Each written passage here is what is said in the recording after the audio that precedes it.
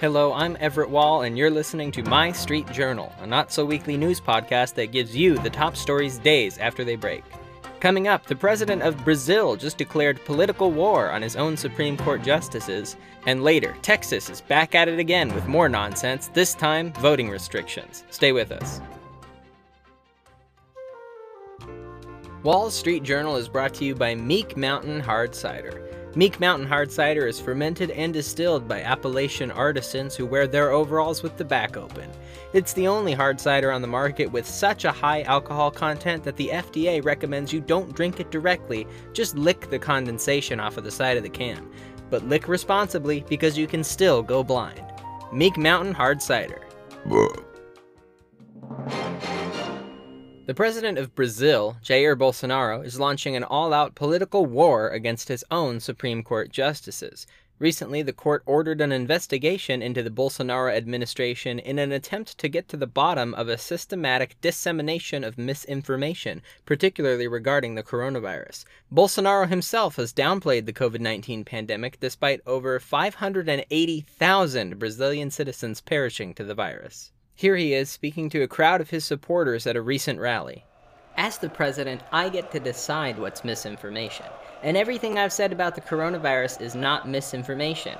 Hydroxychloroquine cures COVID? True. Masks are actually harmful? True. The vaccine causes women to grow beards? True. All true. You know what else is true? The Supreme Court sucks. They're terrible. This is an indisputable fact. Bolsonaro called on his supporters to protest against the Supreme Court on the 199th anniversary of Brazil's independence last Tuesday. He assured everyone that crowds 2 million strong would be present to show support, but far fewer actually showed up.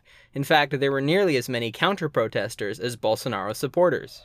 The reporting that says 2 million didn't show up, that's the real misinformation. The polls showing that I'm going to lose the election to my left-wing opponent, that's all misinformation too. But do you see the Supreme Court ordering an investigation into their campaign? No, even when I asked nicely. Despite a regulation banning military police from participating in political demonstrations, even on their days off, nearly 30% of the military police at the Capitol were present for the protests. Police departments are attempting to punish those that participated, a move which Bolsonaro is fighting hard against. This is a crime worthy of the most heinous dictatorship. And honestly, I'm a little proud. But where was this energy when people were protesting against me? The reason I called on my supporters isn't that I'm expected to lose the next election and I'm trying to energize my base. No. I was just very influenced by the January 6th attack on the Capitol in the United States. One of the reasons I think that particular insurrection failed was because the government wasn't fully behind it. But in Brazil, we don't have that problem. Texas Republicans are desperately trying to squeeze controversial legislation through their state Congress before they are booted out of power in the next election. Polls for the GOP in the state are not pretty, so sitting congressmen are utilizing their power while they still temporarily have it. This time, Governor Greg Abbott signed a bill into law that would restrict voting across the state.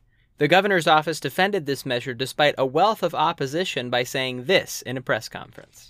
This is designed to make it easier for people to vote, and one of the ways that you make it easier for people to vote is if fewer people are voting. So in a way, restricting a large section of the population is actually helping the rest of the population, the white part.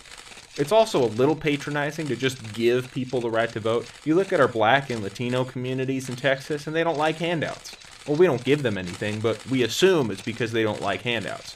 If you create an environment where they have to work harder to vote, they're going to end up appreciating their vote more. We're fostering a greater sense of patriotism by discriminating against minorities. Republicans across the nation have pushed for harsher restrictions on voting rights after former President Donald Trump accused the Democratic Party of conspiring to steal the election. Despite zero credible evidence, the political right took his word as gospel and began systematically targeting counties and districts where Joe Biden pulled ahead in 2020. According to them, wherever the liberals won is obviously plagued by voter fraud, whereas all conservative counties have legitimate election security. The last time a voting restriction was proposed in Texas, Democrats flew out of the state and refused to attend the proceedings, halting the process. Republicans then issued civil arrest warrants for their fellow congressmen, with one state senator declaring, quote, "It's highly unethical and morally questionable for the radical left to restrict us from voting on this voting restriction." But now that the measure is officially passed, the Texas GOP couldn't be more proud. First an abortion ban, now voting restrictions. All we need is to finally push that mask mandate ban and we'll have almost caught up to Florida. Coming up, Minnesota police lawyers defend destroying evidence as standard practice, and later, the footage shown across India of Pakistan bombing Afghanistan is actually from a video game. Stay with us. Wall Street Journal is brought to you by Castle Home Security. Castle Home Security is the only home security system that actively invades nearby houses. Within the first 2 months of installing Castle Home Security cameras and automatic machine gun turrets, we guarantee that your property will have expanded to twice its size. And you won't have to deal with those annoying neighbors anymore. Register for Castle Home Security today and you'll get an anti-aircraft battlement completely free. Castle Home Security. Remember, even if they're just next door, they're still intruders. According to testimony filed last week, Minnesota state troopers conducted a massive purge of emails and text messages shortly after the George Floyd protests in the summer of 2020. A lawyer for the ACLU's Coalition of Journalists is alleging that this was enacted to destroy proof of officers unlawfully targeting members of the press during the riots. In a confusing turn, the Minnesota police don't deny any of this. A representative for the department recently spoke on the matter. This happens all the time. Haven't you ever got a notification on your phone that your iCloud account was full and you needed to delete some stuff? Maybe your Outlook account?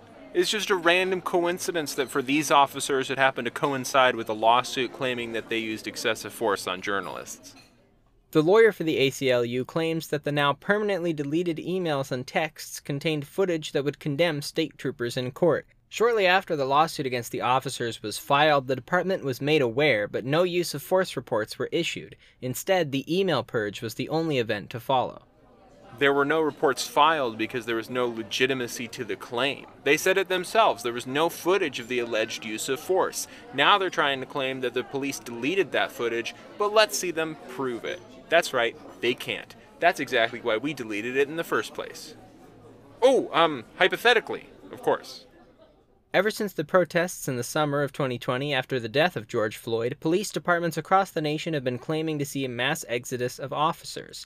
Hard data, however, shows the opposite. During a pandemic that has seen the economy shed 6% of its workers, police departments across the nation have only lost 1% of theirs.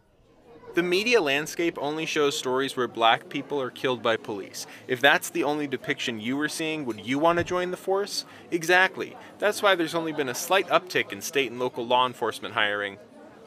Wait a second. Sorry, what was the question again?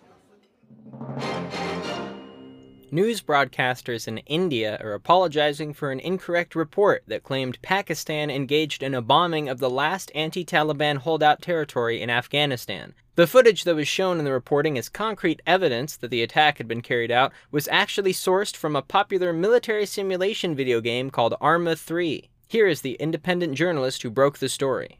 I first realized that something was amiss when I noticed that there was a guy with a headset and a controller in the bottom right corner of the screen.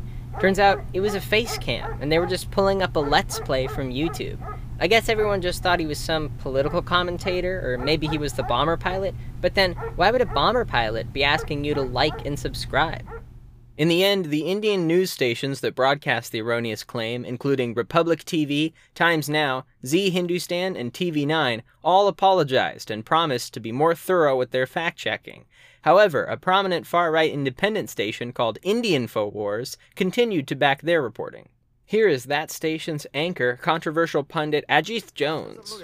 Just because it's footage from a video game doesn't mean it isn't also real. These Pakistani drones, who knows what kind of system they have to control it. It wouldn't surprise me if everyone playing this strategy simulation game was unwittingly committing international terrorism. But if you ask me, the worst crime is playing video games in the first place. These beta cucks don't even know an alpha. Jones immediately segued into selling Mega Brain Gel, a combination fish oil supplement and erectile dysfunction medication. Bohemia Interactive, the company behind the game, claims that this isn't the first time their simulation has been used by the media to paint a false portrait of real-life warfare and international conflict.